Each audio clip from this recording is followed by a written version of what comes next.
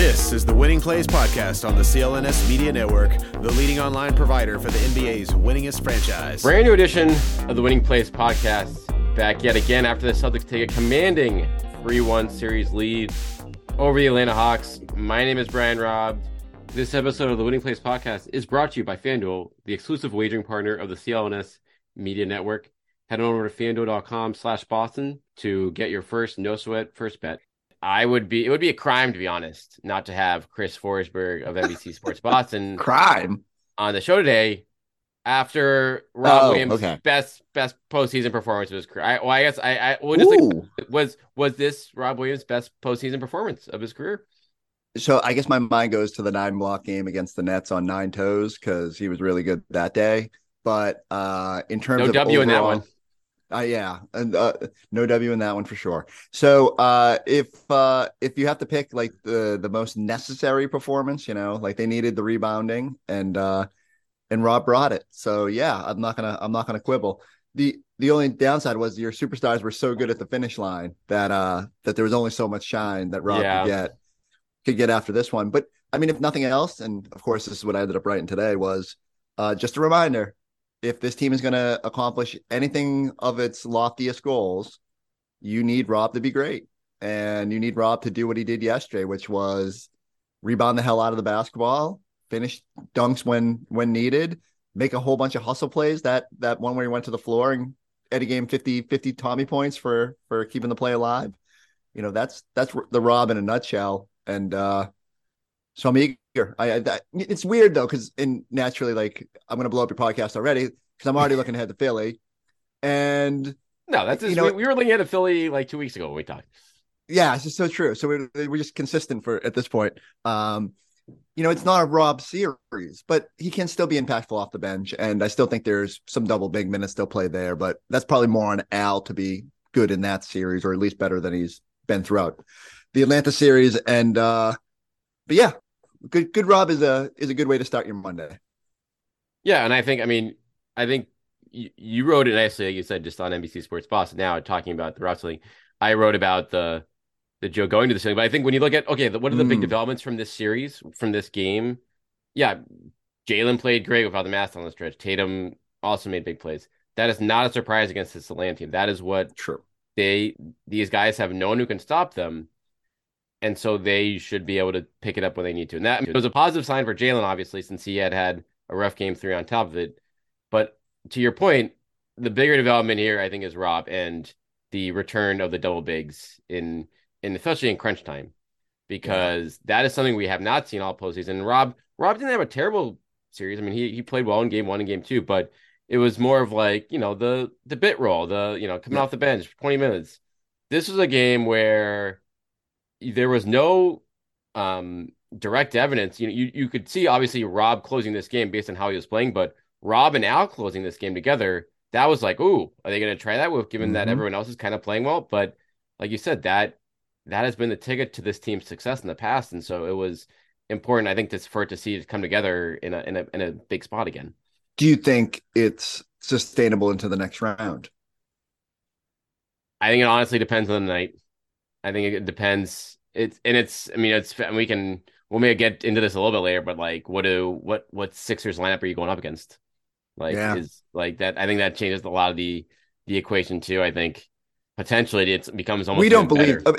I mean, I don't want to skip ahead. We'll get some game 3, but we don't believe Doc, right? Like we live this life.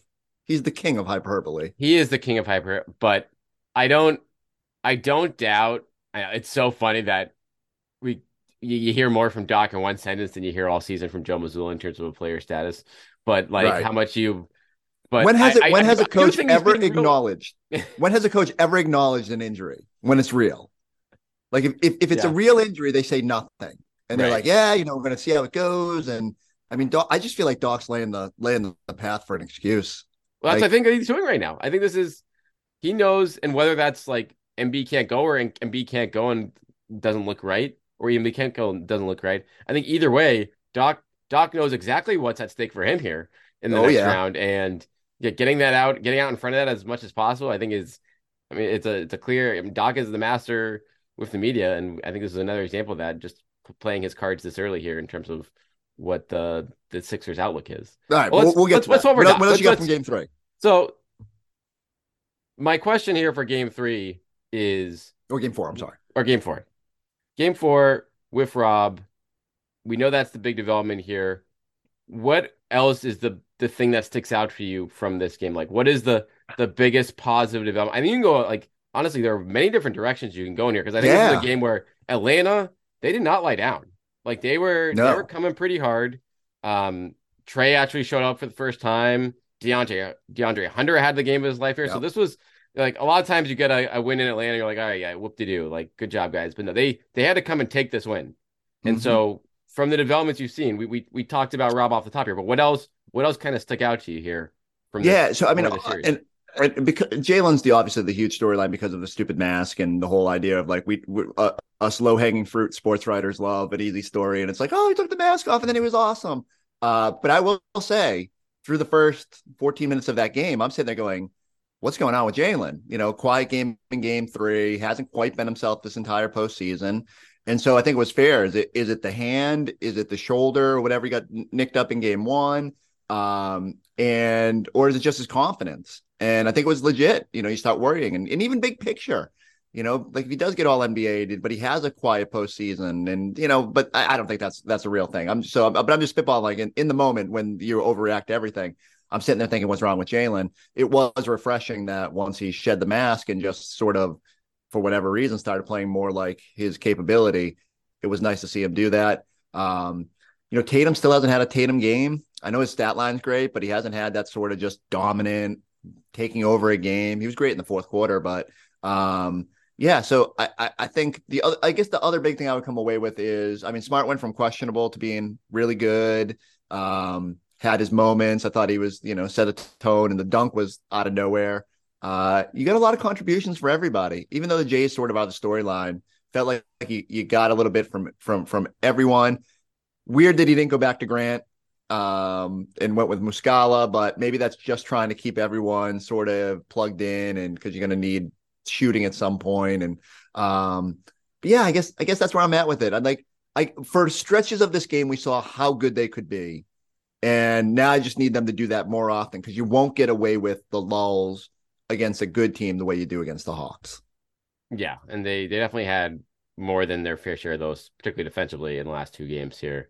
But I think with Jalen, you know, and the most encouraging thing to me about Jalen's performance beyond the shooting, those two passes to Rob in the fourth quarter, I think those are really, really big plays for him, because those are obvious passes when you look at the film, but those are passes not obvious for Jalen. Not obvious for Jaylen Brown. Those are passes that Jaylen Brown wouldn't necessarily have made a couple years ago, even last season.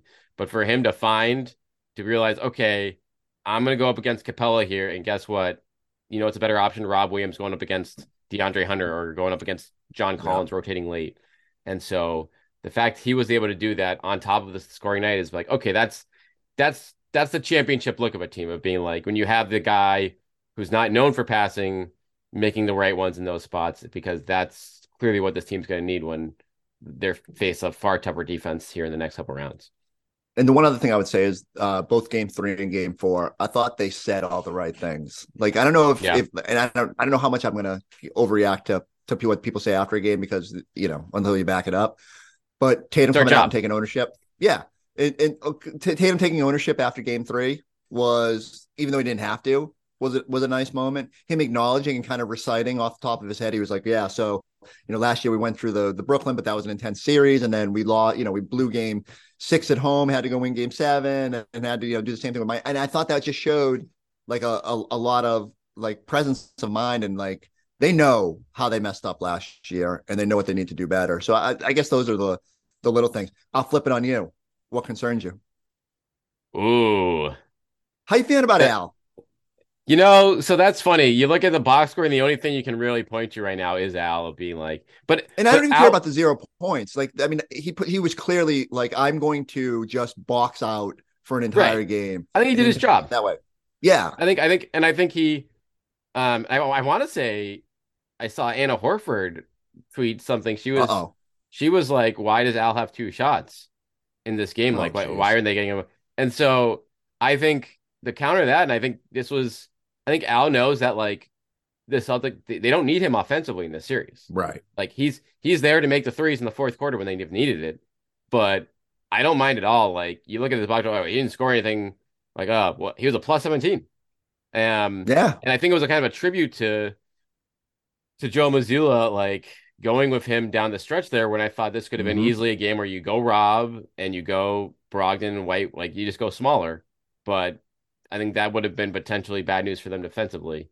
Certainly from a rebounding standpoint, they didn't want to open the door and land on that front. So I think that honestly might be the best part. Like my concerns right now are it's like you said, a little too lackadaisical on defensive end for a lot of these stretches of games. But beyond that, like Yeah. it's really hard to pick anything. And even I gotta give him like Marcus Smart in this series has been Mhm. phenomenal. Like him offensively, especially in that third quarter in game four, when they were really True. wavering for a time, they like he got to the rim, the shot selection, there were no moments. There was all Yep. like everything is pretty much in the flow. And that usually, I mean, that's been my concern in the playoffs for the last 8 years now. So if you take that away, if we literally getting to a point now where, and it's just Atlanta, we'll see what it looks like against Right. when you're going up against Melton and stuff next round. A little more of a challenge defensively there, but it's is this a perfect series right now for them? I don't know. Like Wow. you get tested in game three, the Hawks really take it from Mhm. you in that game, but then you come back and you have a hard fought win in game four, and now you set the stage for an early start to the second round, which would obviously bode quite well for them as far as the Embiid status go. Yeah, I can't argue. Like I said, the only reason I bring up Al, in part because I think people will look at the box score and think he had a bad game yesterday. I think he just did what he was asked. Like I think clearly Missoula goes into every sort of pregame and sort of stresses one thing, and pretty much this entire series it's been rebounding. But the way, so the number that jumps out, and I don't put too much stock into the NBA's like stat tracking of box outs and stuff like that. It's probably Yep. based on proximity and all that. But for him to have the same number of box out as they had as a team in games 2 and 3, says something. It's just like Wow. that was a priority for Al. And so good for him for sort of buying in. Didn't need to do the offensive thing, and I think he's perfectly content as long as he ends up whatever plus 16 and it helps get a win. I do think I need Al to be a little bit crisper just defensively overall. Because Yeah. like I hope he's just sort of readying himself for whatever version of Embiid and whatever version of the Sixers they get. He should get the energy jolt. He always does against that team. But there have been times this season where unfortunately, he does look. Not even unfortunate. He's 36. He's gonna be 37 in like a month. And so I just think they need a really good version of Al to get through rounds 2 and 3, depending on the matchups. And so that's just like sort of the one thing I'm keeping my eye on. But yeah, you're right. Like everything sort of shook out okay. They were really good in games 1 and 2, and Derek White doing what he did. You still haven't had the Tatum and Brown games where they just dominate. You got the glimpse of what and how Rob can most impact this thing. Brogdon has had his moments outside of game one. And so, yeah, it feels like pretty encouraging. And even Grant getting that small burst where he was pretty good. Like, I think that's important. Like now he Oh yeah. goes in, hits the ground running in those future series. And so, as long as they take care of game 5 and don't play with their food here, everything's gone pretty much according to script. And what do we all say? Gentlemen sweep. So we're all geniuses, and we all knew how this was going to play out. I think your point on now is for like I think at 37 years old, just tell him to work. You have to help us on one end of the floor tonight. You just pick the end. Last Yep. night, I was like, okay, out, just rebound. That's literally all I have to do. And he did it. And it worked out well. So I think that box out stat you picked up there, I think that's perfect to just have that Mm-hmm. laid out. And one guy I got to give props to in this, Joe Mazzulla, I think Yeah. has coached, I don't want to say a masterful series, but like as far as pushing the right buttons go, we were hard on him a lot this year, but he's played it right with going to the double big last night, which I don't think was an obvious move at all. And Mm-hmm. it worked out from an offensive standpoint because that, led to some easy buckets at the rim with Rob. Obviously led to some additional rim protection. And then also got Bogdanovich fouled out of the game with five Yeah. minutes left because Al Horford, he had to try to box out Al Horford and picked up his sixth in that spot. So for him to do that, I like to get in the Muscala and Pritchard in for a minute, keep them involved, get Mm-hmm. everyone like feel like they're getting a taste of it. So it's maybe, we I feel like 2 months ago we talked about, oh yeah, is he just waiting to the playoffs to, show his full set of cards? And I don't know. This I'm is I'm still not there with you, you're but not they there, have run. but I'm They're getting there. they're they're running more than the snap and the horns play. So Yeah. I am encouraged by the additional playbook that is unfurling and stuff like that. So We're on page 2. but yeah. So, but he does deserve credit because we were hard on him about like how this series would play out and would he be able to make adjustments. In Game 3, like it wasn't that they played bad. I just think the Hawks played really, really well.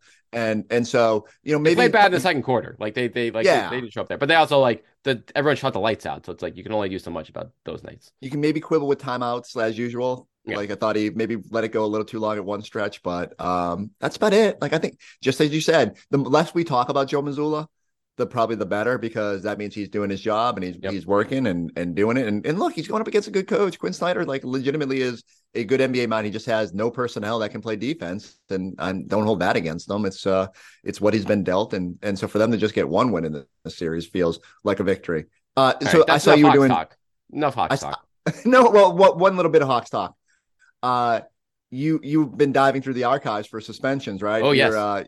So what was your findings? Because I didn't get to click your link yet. So, my findings is he's going to be suspended. If you look, it's a hard hitting. I wouldn't bet the house on it, but would bet like a lot of my possessions. I'd say. I think there's two things in the NBA with suspensions. I think one, I just looked at general ref contact stuff. Yep. And what he did, equivalent in the regular season, you see a lot of guys suspended for. Grant was suspended. Sabonis was suspended last year for a similar situation where he kind of came up to the ref and did it. And then I think the big one, the exact same situation, I feel like Rondo, 11 years ago, Celtic talks, suspended for game 2. He pretty much bumped a ref from behind. I think, I forget his name right now, but it's Mark Davis. Yeah. Mark Davis bumped from a favorite of Celtics fans. But this type of contact kind of from straight on, I think, from Murray. And given the fact he got no punishment in the game since it was over, I would be shocked if he's not suspended for game 5, just based on like what we've seen as present in the past here. Yeah. And so like you would suspect they need to put this out before they get on a plane, and within reason. The team will know before that. But yeah, I would likewise be. I think you set a bad precedence if you do not suspend them, because then what's the line? Like, am I now allowed to go up and scream directly in an official's face after the game and be okay with it? Yeah, you can fine them. Like we've seen Smart get fined for confrontation with an official after the buzzer. But most of the time that's just verbal, and it's the only thing that could save him is it's really hard unless you go Zapruder to see if he legitimately nudged him. And but I just don't. It certainly felt like he got his shoulder. At first, I was looking at the head because he kind of leans in with the head like a headbutt. But I think you can make a good case. And if that official goes to the league and says, "Yeah, he got me," then I don't think there's any way you cannot say in that moment that he deserves to be suspended. I do love Hawk fans trying to be like, "Well, but Jason Tatum bumped that official," and after the play. Oh, come on, not even close to the same situation. So, if put it this way, I think they're already in 1, 2, 3 Cancun mode after that loss. And if you don't have Murray, you might as well. I'm not even sure you bother sending Trey north, because it's just going to be quick and painful. That'll be a huge line on that game if it comes up. But yeah, that'll come out at some point this afternoon as we record this on Monday there. But all right, we'll talk about the series later, but let's give 5 minutes to close out here, or even less, on this next series. Embiid status. When does he come back? And I guess the other thing I want to hear, like, who wins Heat Bucks right now? That's honestly just as important as anything that's going on with Embiid, arguably, is what's actually going to go on in that series in the next week. Absolutely fair. I still think the Bucks win. I was surprised they lost that first game when Giannis got hurt. I was even more surprised they lost the other night. It feels like, we can't sit here and say, oh, if they had Middleton and Drew's so good, and yet they can't beat the Heat without Giannis. And so some of that is just Giannis is so good, and you just get so used to what he does. And I get it. There's definitely, a transformation that has to happen. I would still be stunned if they lost this series, but they're going to have to work a little bit harder, which isn't the worst thing. Even if they do find a way to get through it, they're going to have to work in round 2. The Knicks are playing great. And I don't think the Knicks win that series, but I do think they can push them a little bit and at least be physical with them. So regardless of how it plays out, I feel pretty good about at least the Celtics. It's better than the Bucks just rolling through the first 2 rounds if that happens or whatever. And the Knicks certainly gave the Celtics headaches during the regular season. I would not be overwhelmed if they somehow got through to the finals. And I think that would be advantageous for the Celtics because I don't think they're ready for that stage quite yet. And, I think the Celtics would be good in that moment. So it certainly feels like the bracket's lining up. It just comes down to like what happens here with the Sixers. And just as you said, for me, usually that injury suggests that, Embiid should be limited or not out there, but I need to know more about the severity before I'm really ready to think that he's not going to be out there. And even if he was healthy, he was going to have to be great because we've seen the roadmap is he has to score 50 and be awesome. And even the Celtics without two starters, that might not be enough. So as long as the Celtics are locked in and engaged and playing to their potential and using their depth, like their depth should be what distinguishes them in that series. Especially the non-Embiid minutes. And even if that's just 8 minutes a game, they should dominate those 8 minutes. And so it all hinges on his health, about how competitive that series will be. But I still think the Celtics win that series, regardless of whether Embiid is upright or not. I think you're right. But to me, the fascinating question for Philly with Embiid now, when you look at this schedule, is like, do you just wait till game 3? Do you just, because like, if it's like an 80% Embiid or an 85% Embiid, like, we know how that story is going to go. The Celtics are going to kind of run him off the court, and then he's beat up again, and you're down 0-2. So maybe those games are on the road. Maybe you roll the dice and say maybe someone goes nuts. You can steal one in Boston, and then you have a healthier Embiid in game 3. But then at the same time, it's like, well, if you lose those first 2 games, not a lot of teams are coming back from 0-2 these days, unless you're like the Warriors. So that's a fascinating calculation to me. But the Celtics, I mean, that as big as anything on game 4, it's like you want to bump that series up. You want to make that decision harder for Philly in terms of, limiting Embiid's rest for that knee, which it sucks. It sucks. You don't, from an entertainment standpoint, you want everyone out there, but for sure, from a strategic standpoint at this point, you obviously, and you wouldn't want to, if you're a Celtic fan, you wouldn't want it flipped, right? You wouldn't want not to have Rob out there. We saw what happened last year when Rob was limited, and you start thinking about what would have been the potential if they had him healthy. So yeah, you just prefer. But like, as you said, so there's going to be some strategy that goes into it. And in Doc Rivers' job preservation, probably would behoove him to rest Embiid and be like, well, it wasn't my fault. No need to hire Ime Udoka. It's it wasn't my fault that Joel couldn't stay healthy. I mean, Ime is going to be in the Atlantic Division one way or another, right? It didn't even occur to me that Philly makes obviously a ton of sense, but that didn't even occur to me. Way too much sense. So it's nuts that he is, after this past season, is probably going to have his choice of like 3 or 4 jobs. Which would be the best? Like, so Philly to me makes the most sense, right? They're most ready-made for a championship, which is what he just kind of stumbled into. He's got the experience there with that year on the bench, knows Embiid, knows the pieces, knows Harden from Brooklyn. And so I just think that's the perfect situation for him. Depending on, again, those teams gotta look themselves in the mirror and decide if it was a problem here in Boston, is it worth the what could come out? The other wrinkle I'll throw here. Okay, let me go full spin zone on you here. What happens? The Celtics dispatch the Sixers in like 5. Embiid doesn't play. They still fire Doc, and then they come right out and hire Ime during the conference finals or something. Now the Celtics have the deal. You had to answer those questions, yeah. Now, and invariably, it's going to come up, and they're going to be asked, whether it's Toronto, Houston, Philly, whoever ends up hiring him, it's going to be a storyline. And I wonder, if I have any sense, I think, if the Celtics have any contact with him, they're probably like, please, pretty please, if you love your players, can you wait until June 17th or whatever to potentially make that decision? You can do all the winks and nods and handshake agreements, or even just don't have a press conference until that point. But even if he just, agrees to go somewhere, it's going to be a story. And I don't think it's enough of a distraction to like derail the Celtics. But, in the land of Brad Stevens, where every distraction is the one would prefer to avoid, it's probably not ideal if that bubbles up before the end of this journey. Look at you bringing in some sneaky Ime content to this podcast. I can't wait to read it. We're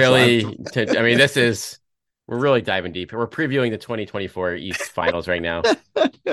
Grudge match between Ime and Joe Mazzulla. Where does Nick Nurse? Nick Nurse just takes a year off, right? He's getting $8 million. I guess, or maybe he goes to Houston just because they peg him in a long contract and you have a long runway there.